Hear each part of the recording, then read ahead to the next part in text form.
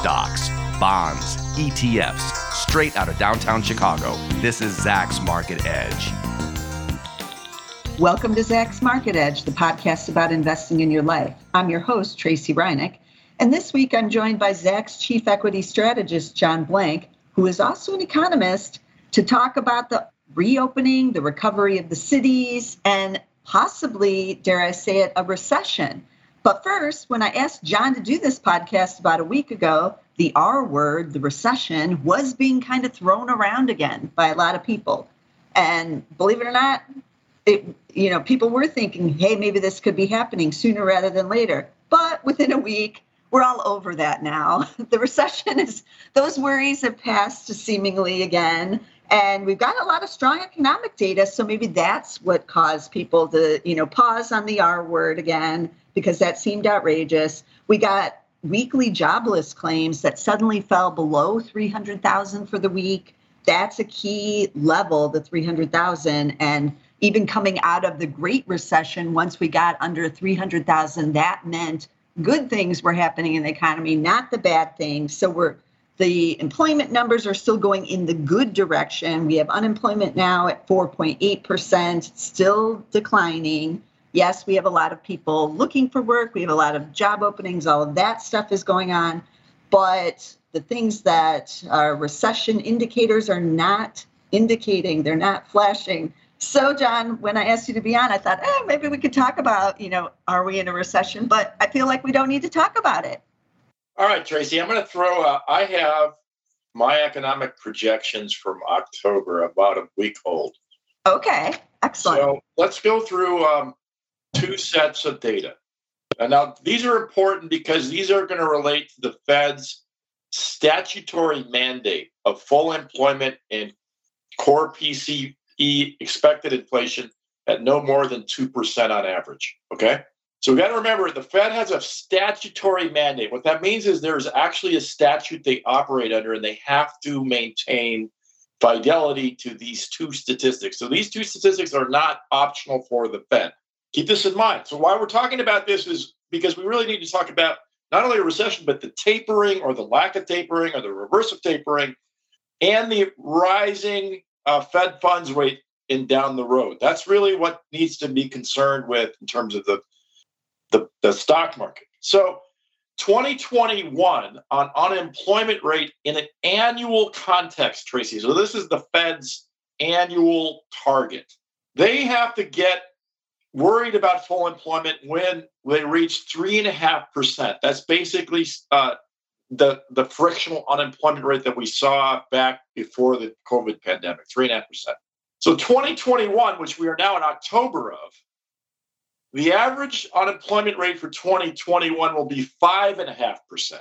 Now, to make some sense of this, that's 2% that's missing out of a civilian labor force of 160 some million people, right? So that's about 3.5 million people we've got to add back.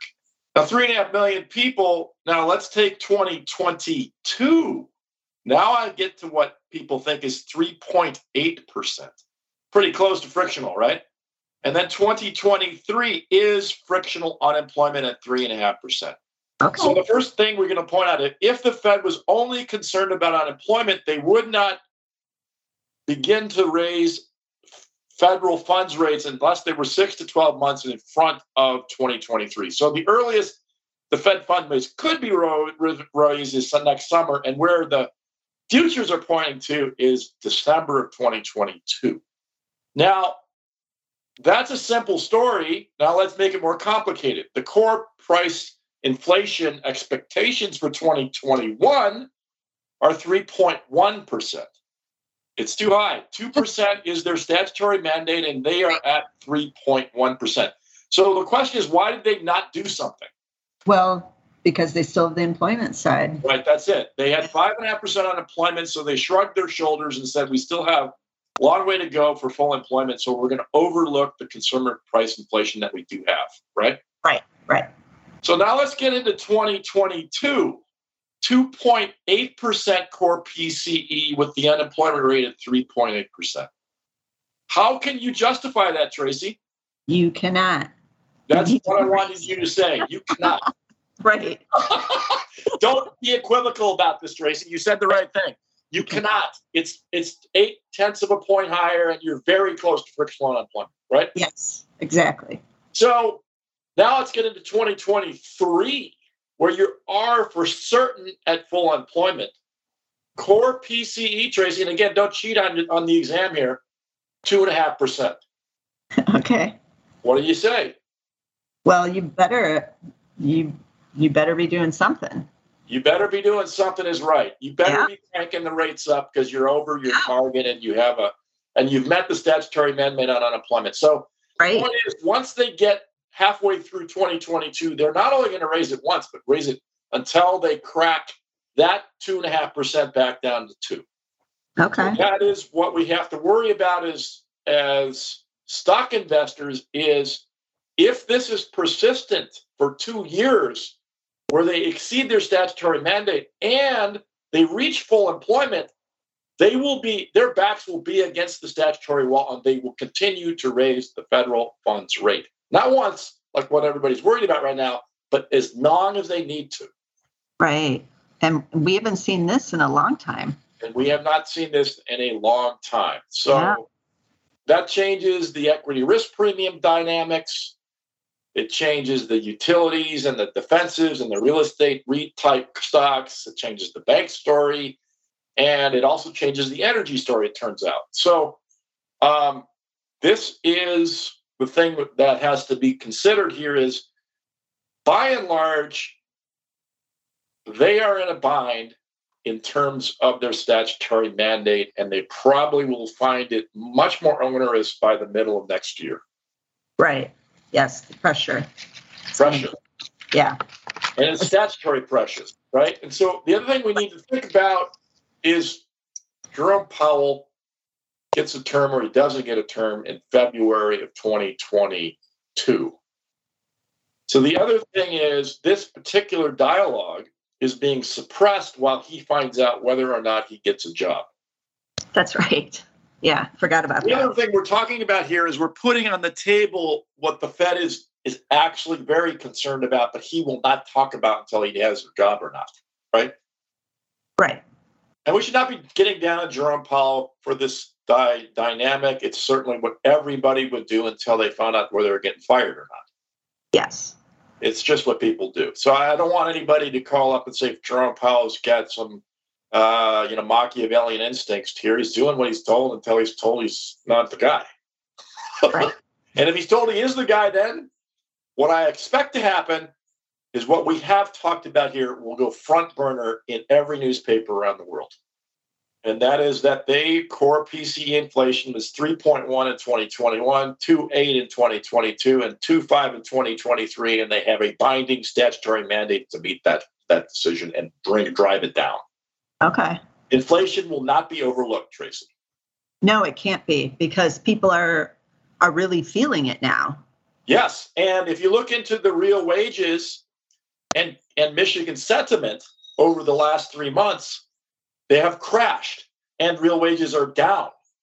Yeah. So you particularly have done an amazing job with Twitter pointing out all the $15 and $20 an hour jobs out there that are coming online. Right.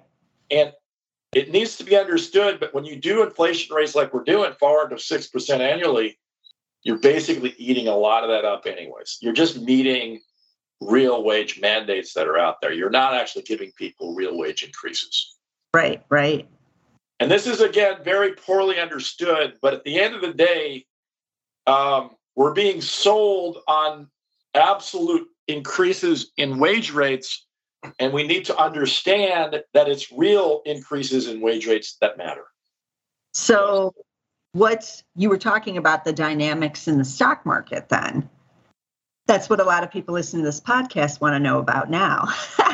Right. So if we take the forward price earnings ratio right now, Tracy, it's a 20.5 for next year's earnings. Okay. That's the S&P? That's the S&P 500. Okay. So you, as a value investor, what do you think of a forward PE at 20.5? Well, that's a little stretched for sure. But that's the right language, Tracy. A little stretched. Yeah. Right? It's not terrible. It's not terrible. It's not 99. It's not terrible. It's probably 10% higher than it should be. Right. So that's the other thing people need to keep in mind is if there is indeed a pullback, it's very unlikely to be great. Just to do the math here, when we were in February of 2020, the stock market was trading pre-COVID at 3,400, right? That's right. So if we do 12% annual returns, which is the historic norm, that's basically, let's call it 400 points a year, right? Okay. So by February of 2021, which, by the way, we're already 7 months from, we should have been at 3,800. And so by February of 2022, which is, by the way, only 4 months away, we should be at 4,200. Right. So what are we at now, Tracy? I don't know. I haven't looked, but it's over 43 right now, right? I'll tell you exactly what it is. It's 45.17. 45. Oh my gosh. I haven't been paying attention. Right. So we got a 4,500 P or 4,500 number on the S&P this morning, and this is October the 19th. So in February, we should be at 4,200 on average, right? Right. So that's 300 points, 4 months ahead. And like we're saying, that's basically like 8%. So if you're going to wring your hands, don't lose a lot of sleep over this. Right? But what if you're in one of the key sectors that will be impacted once the Fed starts raising the rates and maybe has to do it, continuously? What if you are in the housing stocks, for instance? Should you be worried about those? You should be getting out of those. You should be getting out of those. I think REITs, utilities in particular, are going to get hammered. Beyond that, the banks actually do better because the rates go up. Right. And then there's a fair number of cyclical ones that are just kind of not big enough changes, and when I've looked into it, to make a bit of difference and you should care about. So the basic point is that if a stock is basically a true income stock, not a value stock, but a true income stock, right? Right. Like the drug companies or something like that, or drug companies, the REITs that pay 4.5%. You like a lot of these MLPs in energy. Yeah. Right? Yeah. So if anything's paying 3%, 4%, 5%, or a utility like Southern Company or something like that, Duke Energy or Exelon or whatever they call themselves these days, and they pay 3%, 4% to get income investors in the stock, those are going to get hammered. So if you're looking for high dividend, if you played high dividend stocks, agnostically speaking across sectors, those are the ones that are going to get hit when the rates start to go up.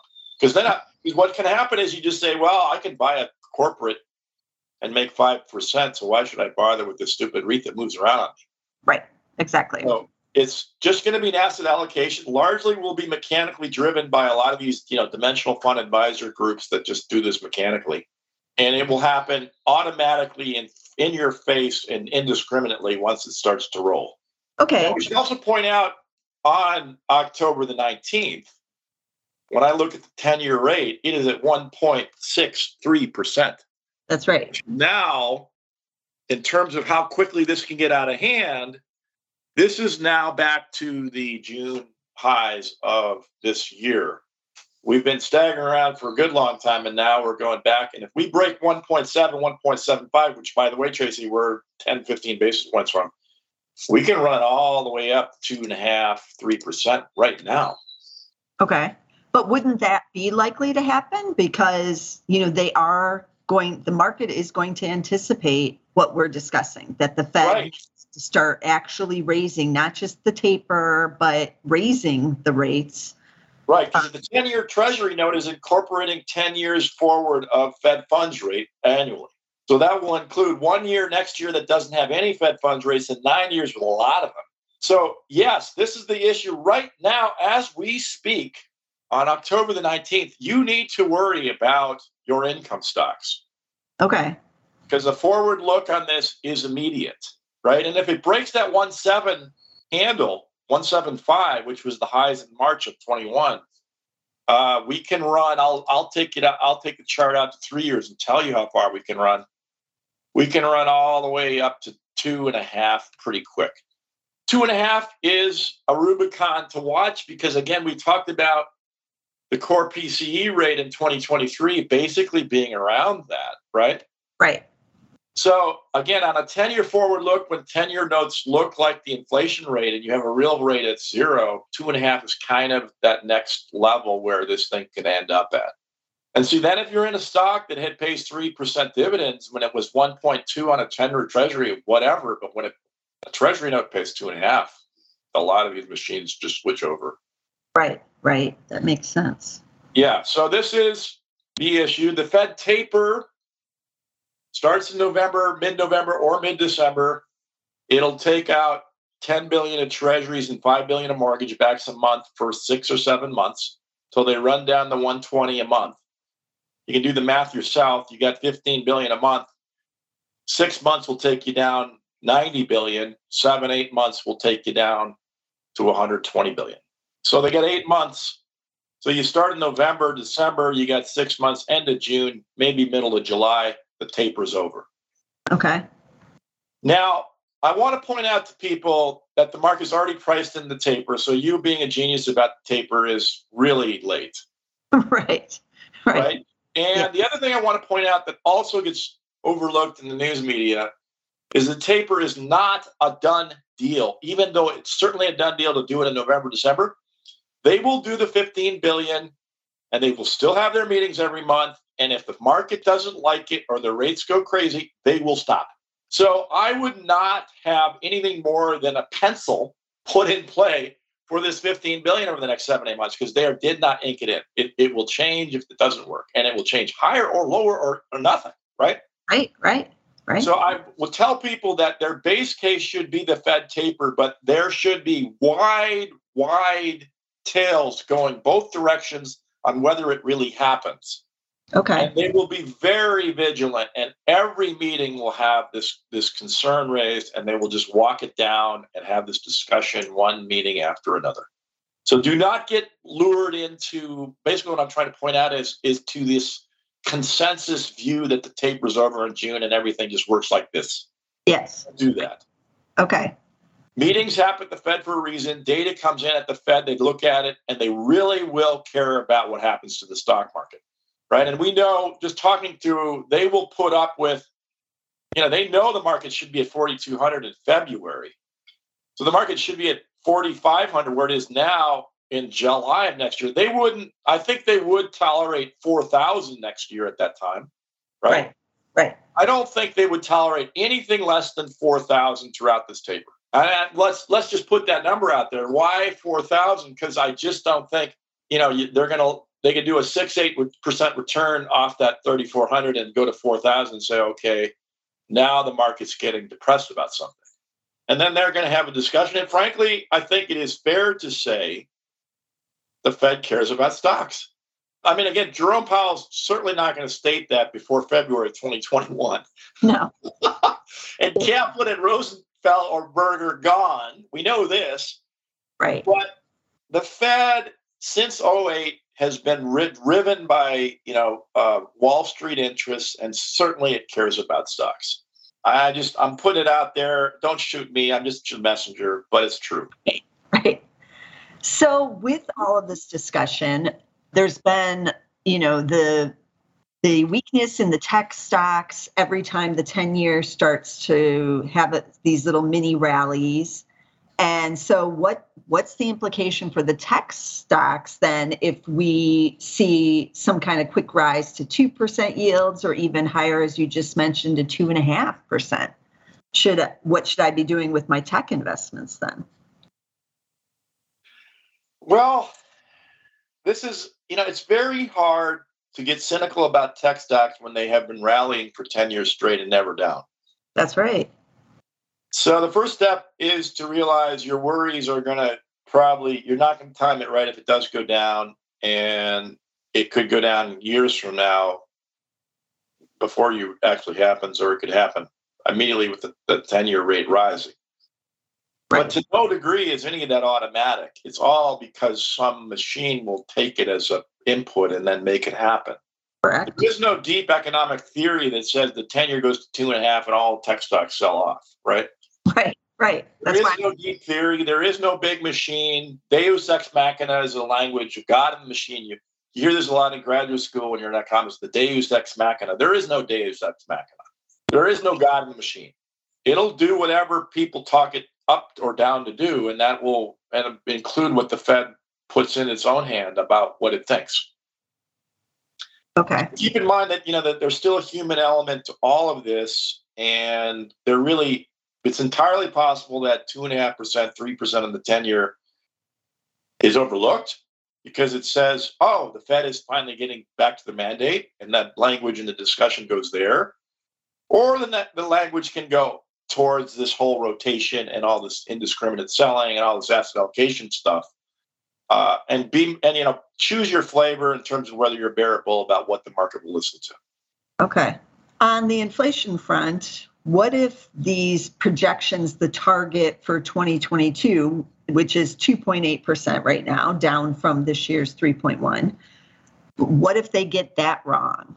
What if it's still much hotter than everything accelerates at a quicker pace, right, that we just discussed? That's it. That's the issue, right? Okay. Yeah, you just put on the table the big elephant in the room that the 100 ships in LA get to 150. Right. Price through the seasonal time for the next 6 months, by the time they clear the backlog, the inventory constraints in retail stretch into the summer.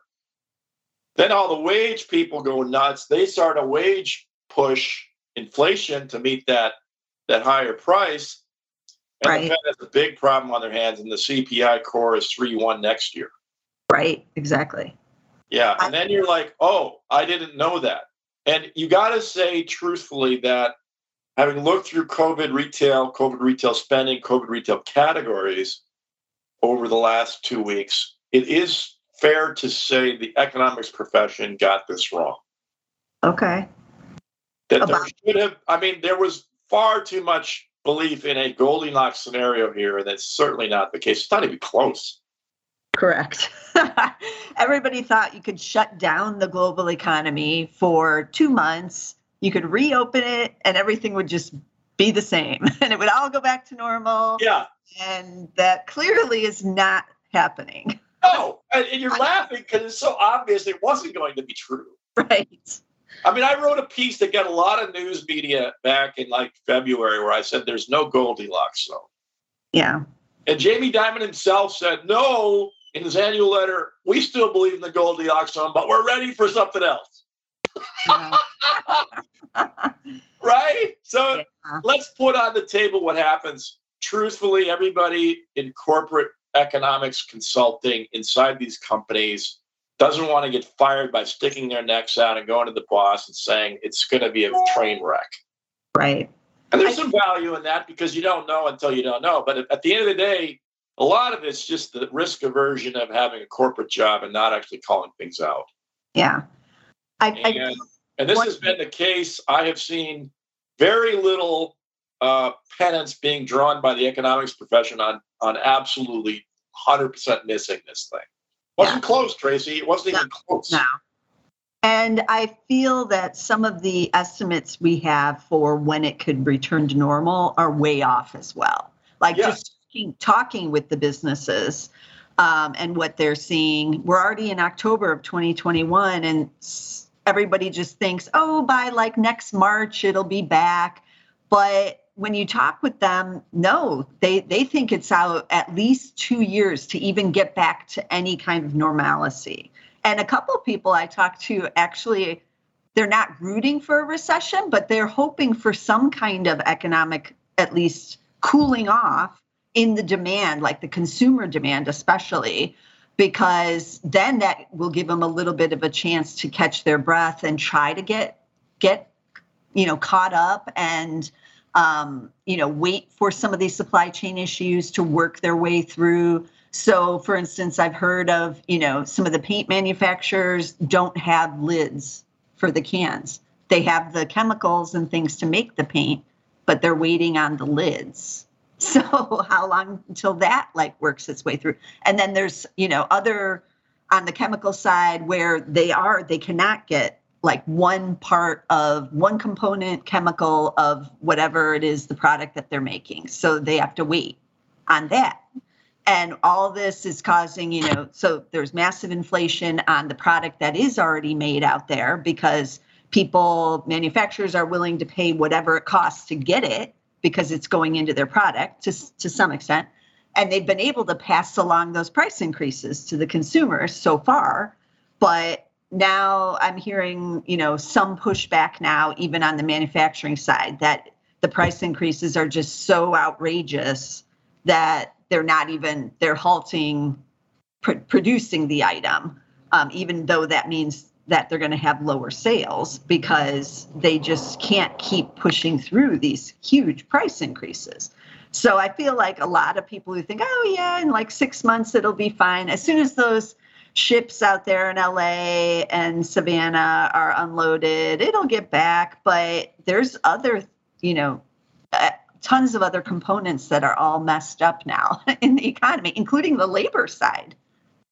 We can't even get enough people. Here's a thought for you that I sustained out of my research into retail spending. I'll throw this out there because it's, again, cyclicality is a word that, makes you sound professional, but it isn't worth a damn. So let's talk about this. First COVID shutdown hit, the first retail spending category went ballistic was grocery stores, right? Correct. And if you look at grocery store spending since that time to the moment we're talking, it didn't go down much, Tracy. No. People stayed home and continued to eat out of grocery stores. So That's then right. You had January, February, another set of categories when the vaccination drive began. General merchandise stores took off. Then you had all of this cycle up, and it actually didn't go down. And then across all of this, non-store retail, internet spending just kept trucking. Yeah. Right? Yeah. So what happens is grocery stores keep hammering it. General merchandise stores take a vaccination lift, and the internet retail goes up. So everything goods related is just cycling up together. Yeah. There's nothing decelerating. Yeah. And this is what I see as I looked into it. The only thing that decelerated, Tracy, frankly, was electronics goods spending. Because people stopped, they bought it, you bought your computer and you don't need one now. Right. And the kids went back to school, so you didn't need. Kids went back to school and all that. So the only thing that cycled down or went sideways was electronic spending. But then you got this thing in motor vehicles. You talked about the parts shortage, just to show you how crazy that got. The average annual monthly units on light vehicle sales is 16 to 17 million. They are doing a 12 million run rate right now. They're 5 million vehicles, 25% lower than they usually are because of this parts issue. So what you can see happening here is what happens is the grocery stores hammer and take all that in. The internet retail hammers and takes all their goods in. All the general merchandise stores hammer it and then take all it in. And then the clowns trying to bring in parts for their cars are stuck. Yeah. Right. And then I tell you all this in specific terms, and you say, "How is this going to end in June?" Right? It's not. It cannot. That's it, Tracy. We gotta throw cold water over a lot of people not actually being specific enough about what they can see and identify of the data. Yeah, because even with the announcement yesterday that Zillow was going to stop buying cash houses, so they have this whole new program as an iBuyer. You can go online, you can put in your address, you can see what your house is worth, and then Zillow will buy it from you in cash within 10 to 90 days. And you do have to pay fees. That's like, 5% to 10% depending, and you have to pay a little bit of closing costs. But a lot of people like this option because they don't have to fix up their house, they don't have to hire agents, they don't have to do showings, none of this. They can just sell it and walk away. Well, yesterday they announced we're halting buying nationwide any more houses because they can't get the parts to fix it up. So Zillow will take that house, they'll put in new flooring, the new carpet, new appliances, they'll paint it, whatever needs to be done to make it look a little bit nicer, so then they resell it, they flip it for a profit. But they can't get labor, they can't get the parts. The home builders have already said they can't get it either, and they have better sourcing than Zillow does. So they've just halted it altogether.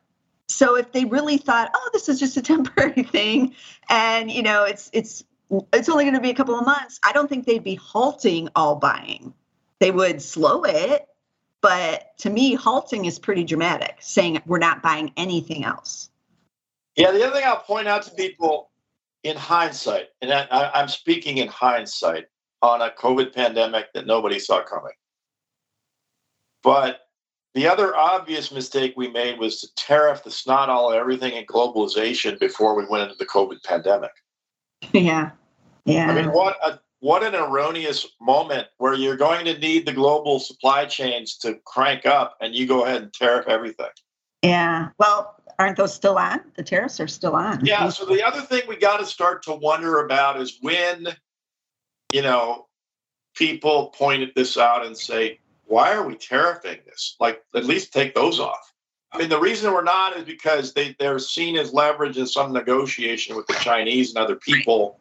Right. But at the end of the day, when is someone going to call it out and say, hey, we can just lower these prices 20% by getting rid of the stupid tariffs, right? Yeah. Again, I'm just telling you I'm not telling you, this is only in hindsight with the benefit of looking at what we're at now in the face of what happened to spending on goods. Right. Supply chains. Yeah. But if I'm just looking at this today and I'm in the government and I'm looking at this, the easy target is just to get rid of tariffs. Okay. Right? Well, on some stuff, but I mean, I don't think we have as many in, for Vietnam and some of the other areas. Yeah, but you would definitely just say, hey, let's just untariff ourselves because it's stupid and we need to get the prices down and move stuff quicker. Yeah. Well, that could be coming. We'll see. That's what I'm pointing out. This is a dialogue, and again, that you might be surprised will start to happen. Yeah. Okay, so based on our discussion so far today, it looks like banks are the place I want to be. And I've been bullish on the banks all this year. I feel like they're going to enter into a new bull market, which they would if these rates start rising. Their earnings will rise. Their balance sheets are pristine still. So I really like the banks. Do you have any favorite banks? Should people just be buying the JP Morgans and Bank of Americas?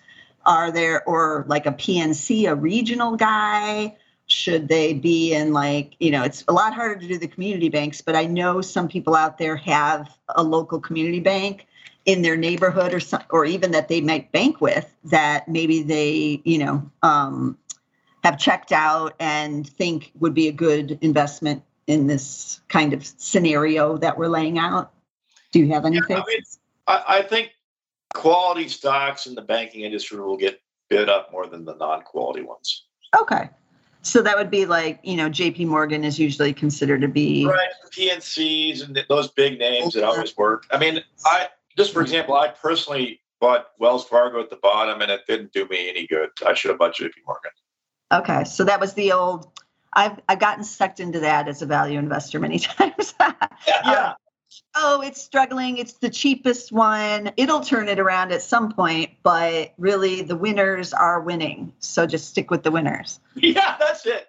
That's a really hard lesson because you look at Wells Fargo and you think, oh, it's, God, it's so cheap. I should, Right. And then I did it, and you know what? It didn't do anything for me. Yeah. Okay. It didn't do anything for me, Tracy. I mean, I didn't obviously lose money. Right. But in terms of the relative valuation trade, I could have got PNC and done probably 10% better. Yeah. Over the same length of time and lost zero sleep, and everyone had bought it up anyways. Okay. So that's the other trap here is to realize within a certain group, if it's slightly overpriced, that's the one everybody wants, and you got the buying momentum there.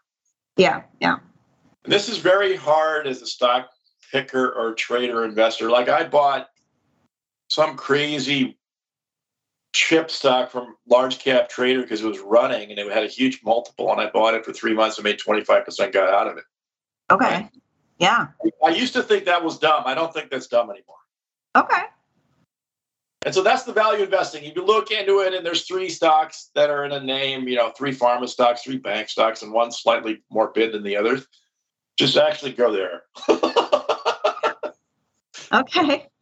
You know what I mean? Just all the banks are cheap. It kills you because you're a value investor, but that's usually the case. Yeah.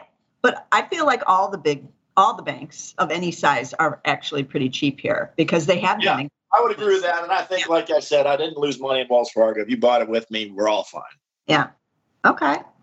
This is good to know. And what do you think about the energy side of things? That's been running all year. It's the best performing sector. Is that over or? That's very hard for me to put a call out there because OPEC Plus runs that market. Yeah. And they have effectively dialed in the restraint far more than people realize in this scenario. And if they choose not to do that and under pressure from Biden or somebody else, that can end in a heartbeat. It just all depends on what they want to do. It's a decision. It's not that's truly just a political decision that they're making. As far as they can tell, what I see now is they're just deciding that in the face of all the inflation out there, they're not getting as much pressure as they might otherwise have because they're not being targeted as much. Right, because everything else is surging up as well. So they're not, you can't just focus on them as like, oh, look, $4 a gallon oil or gasoline. How dare you? Because everything else is rising. Right, because tin's up, copper's up, iron ore is up. Yeah. I mean, basically, they're like getting a free pass right now. Yeah. But that's political. I mean, when the free pass goes out, I don't know, whenever it does. Okay. But that puts a big risk premium into oil prices. Oh, for sure. For sure. Yeah. And that people understand there's a huge political risk premium in oil prices right now. All right. Well, we'll keep that in mind, but it sounds like banks are the way to go. So JP Morgan, JPM, Bank of America's BAC, Goldman Sachs just had a great earnings report. GS is the ticker there. PNC is one of the favorites of the regional banks. It's also big, but it just doesn't have the international type of, and the trading and some things like JP Morgan has. PNC is that ticker. There is Wells Fargo, WFC, but it still had issues in this last quarterly report. Still hasn't figured it out, fixed it all. I think one of the signs is that finally Berkshire Hathaway is almost completely out, or they're very close to being almost completely out of that position. And it was one of the favorites for Warren Buffett for many years, but even he's thrown in the towel on that one. And there are many smaller, more community banks. I've talked about in the past, WesBanco, one of my favorites in West Virginia, actually. WSBC is the ticker there. United Community Banks, UCBI, I'm trying to remember the ticker there. That's in the Southeast. There's a lot of, if you're looking at these regional or more community banks, head for the areas where there's a lot of economic growth, where people are moving, companies are going, because that's where the growth in the bank is going to come from too. And that's UCBI because they're in the Southeast, a very hot economic market right now. So there's some ideas, and we'll see what else happens, John. I'm going to have you on again, hopefully at the end of the year. That's coming up soon, so we can talk about 2022. The Fed might have started tapering, hopefully, by the time I have you on again.